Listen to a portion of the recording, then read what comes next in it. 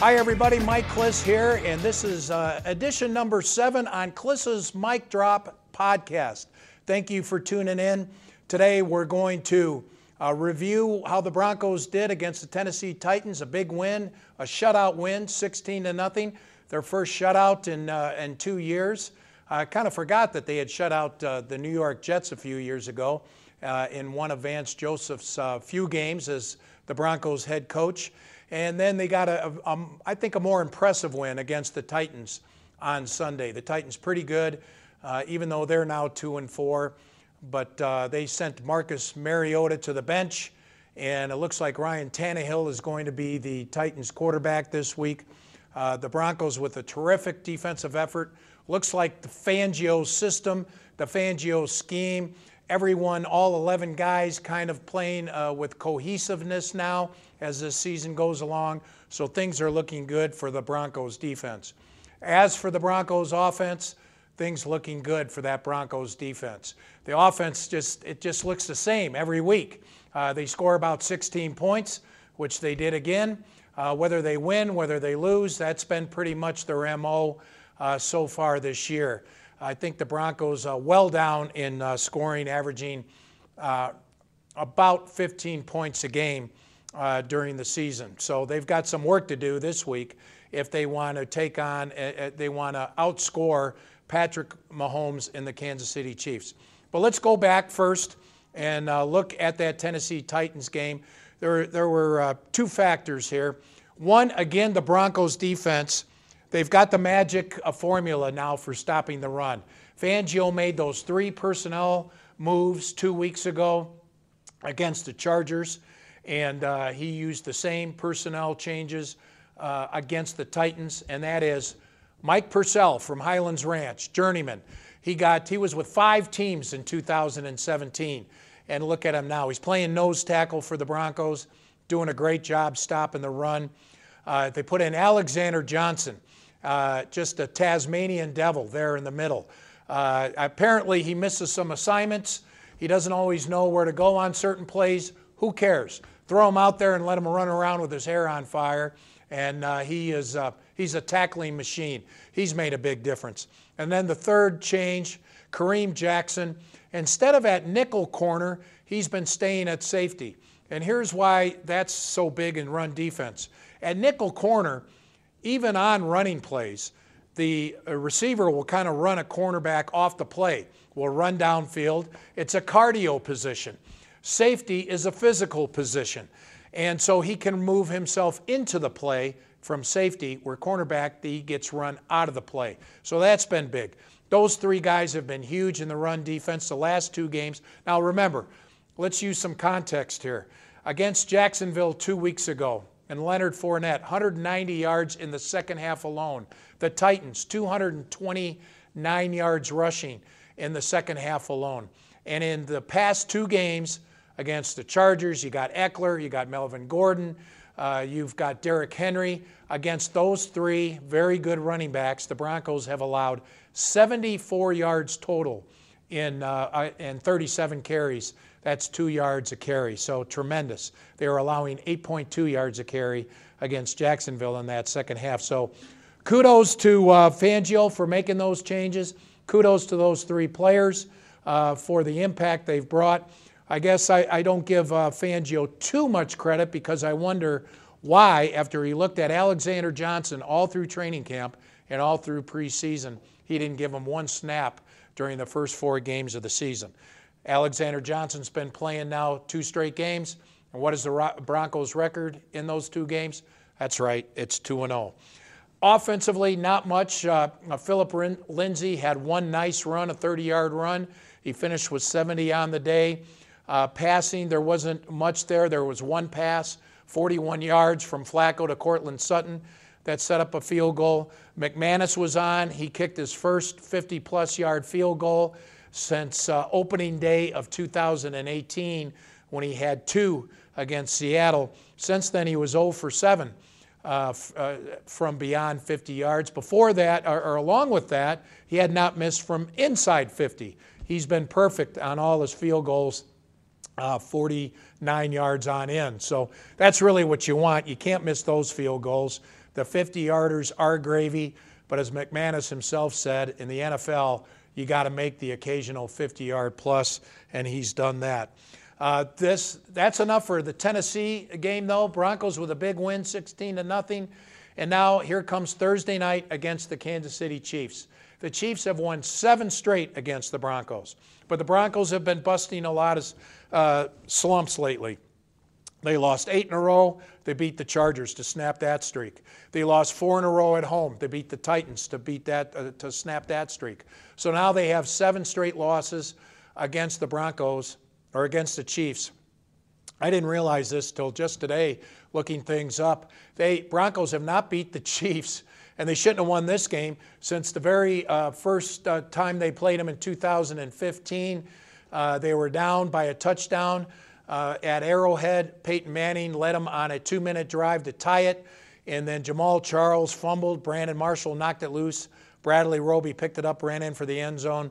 Since then, the Chiefs have won 7 straight. You remember the next game at home at what is now Empower Field at Mile High. Peyton Manning played hurt, threw 5 interceptions in that game, and that sent him to the bench for the rest of the regular season until the second half against the Chargers in that finale. But it's all about Patrick Mahomes and stopping him and the Kansas City Chiefs. Short week, not going to be easy. Tyreek Hill is back for the Chiefs. We'll see if Sammy Watkins comes back for the Chiefs. Their fine receiver. He's been out with a hamstring. He's been practicing this week. It'll be tough for the Broncos.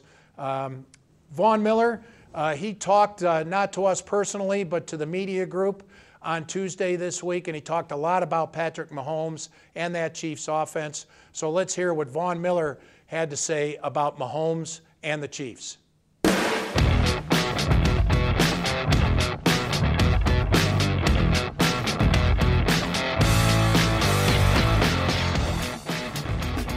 Everything is great about it except the short time span between both games. But everything else is super exciting and super cool. Going against Kansas City Chiefs, a divisional rival, versus Patrick Mahomes, one of the best quarterbacks that there is. They're going to be ready to play. They've lost 2 straight. We've won 2 straight. So it's going to be a great night on Thursday night. What do you have to do just to recover from Sunday's game and make sure you're physically ready for Thursday? I feel like I always do a lot with my body anyway. So, instead of spacing it out over, 6 days, you do it in 3. So just I would normally hit like the cold tub, 3 times within that 6 days. Now I just hit the cold tub every day, and I still have the same body workers and the same massage people that I use. I just condense it down a little bit. Can you still do stuff Thursday morning, like even day? Does it blend into that, or? Yeah, I guess you could. I guess you could, but I'm usually ready to go like that Wednesday night. Like when Wednesday comes around, I'm ready to go. With a normal week, I'm starting to feel good on Thursday anyway. Like I'm back to normal on Thursday, so Wednesday night would be it for me. You guys had Chiefs beat last year at home till that fourth quarter when Mahomes kind of went schoolyard against you. Is there anything you can take from that? How he just kind of improvised and started making throws all over the field? No, just line up again and just keep chipping away at it. We haven't beat him. I don't think we beat him since, 2015? Yeah, so we just got to keep chipping away at it. We got a great team. I feel like this is the best team that we're able to field, in that time span. So I'm excited to play these guys. Is he the type of guy that you want to keep in the pocket or that you want to get outside the pocket? Well, you want to play tight coverage and you just want to get him on the ground. You can't sit here and say, like, keep him in the pocket because he's going to get outside the pocket. And he's able to make throws inside the pocket, outside the pocket, all over. He's not like some of the quarterbacks in the league. If you keep him in the pocket and make him play quarterback, then he can't beat you. He can beat you in all type of ways. We just got to be solid.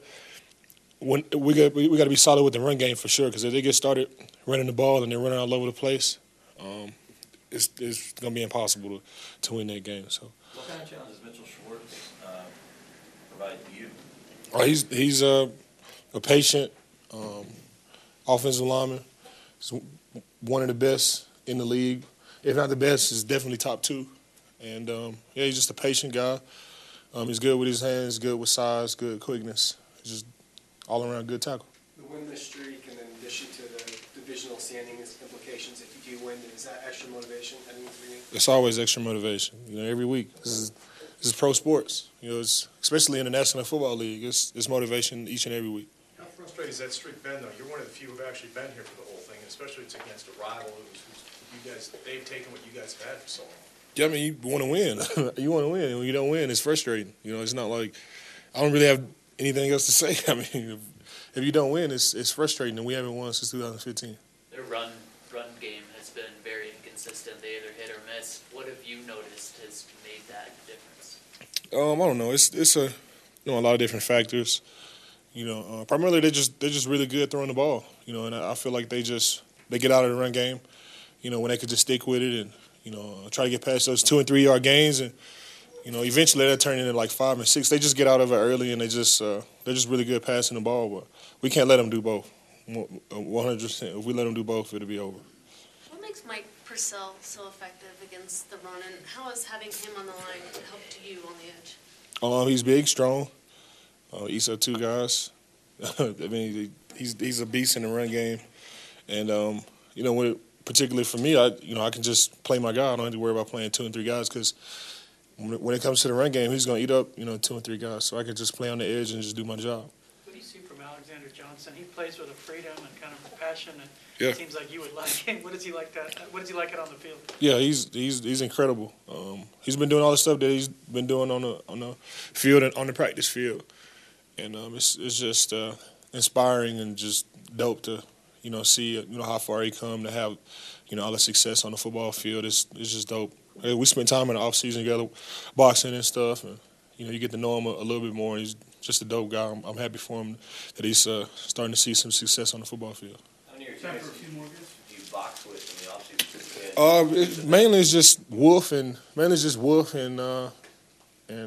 AJ. Me and Wolf all the time though. Every time it's me and Wolf. Probably Wolf. I don't know, Wolf and AJ, that'd be a good one. They got 2 different weight classes, but Wolf is 6'6", almost 300 pounds, and he can put together all the combinations that you can possibly think of. So probably Wolf is scary seeing Wolf box. What's your best punch? Me? What's your best I don't know. I just try to outlast the guy.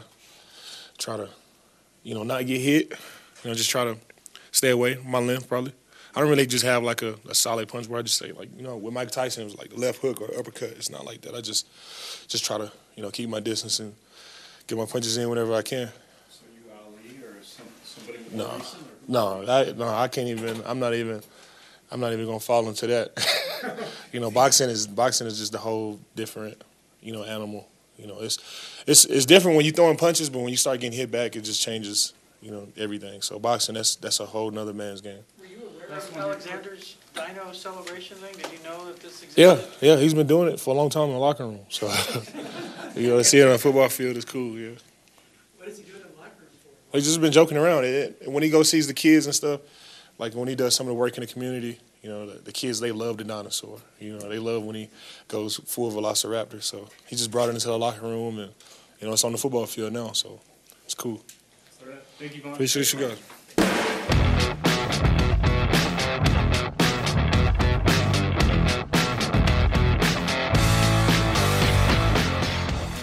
All right, so there you go. Vaughn was talking to the press on Tuesday about Mahomes and the Chiefs. Let's look forward to that game. Patrick Mahomes, of course, is in a league of his own. The only reason why I think the Broncos have a chance in this game is I don't think Mahomes is quite right. He had that bad ankle injury a couple weeks ago against Indianapolis. He got up limping, did not play well the rest of the game. Indianapolis pulled off the upset at Arrowhead.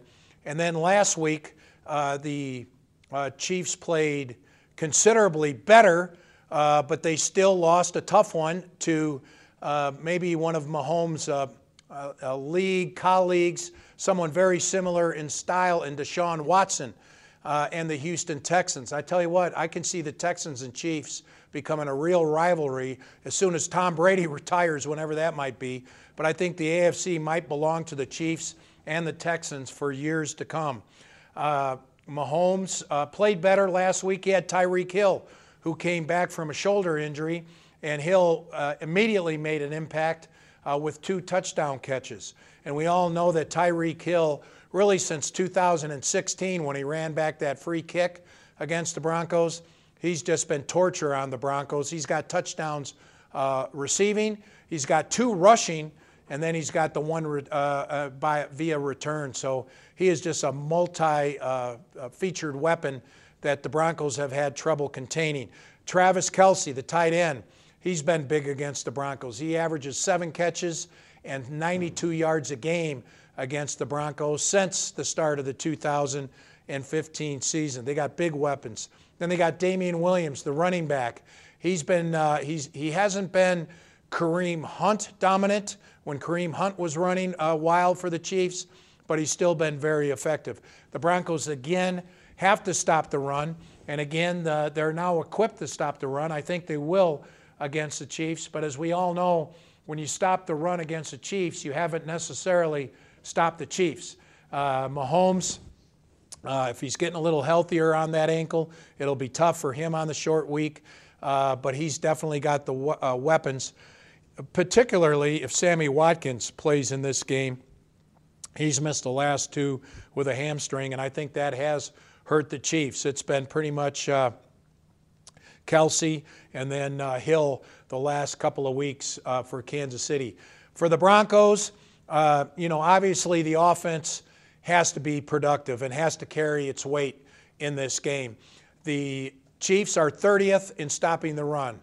They do not stop the run well. The Broncos, I think, can get it going in the run game. I think they can be dominant in this game with their running game. Phillip Lindsay, Royce Freeman, this might even be a game for Royce Freeman to break out because he's more of a power back. The Chiefs seem like they have a lot of trouble tackling in the run. So it might be a good game for him. But otherwise, you have to feature Phillip Lindsay.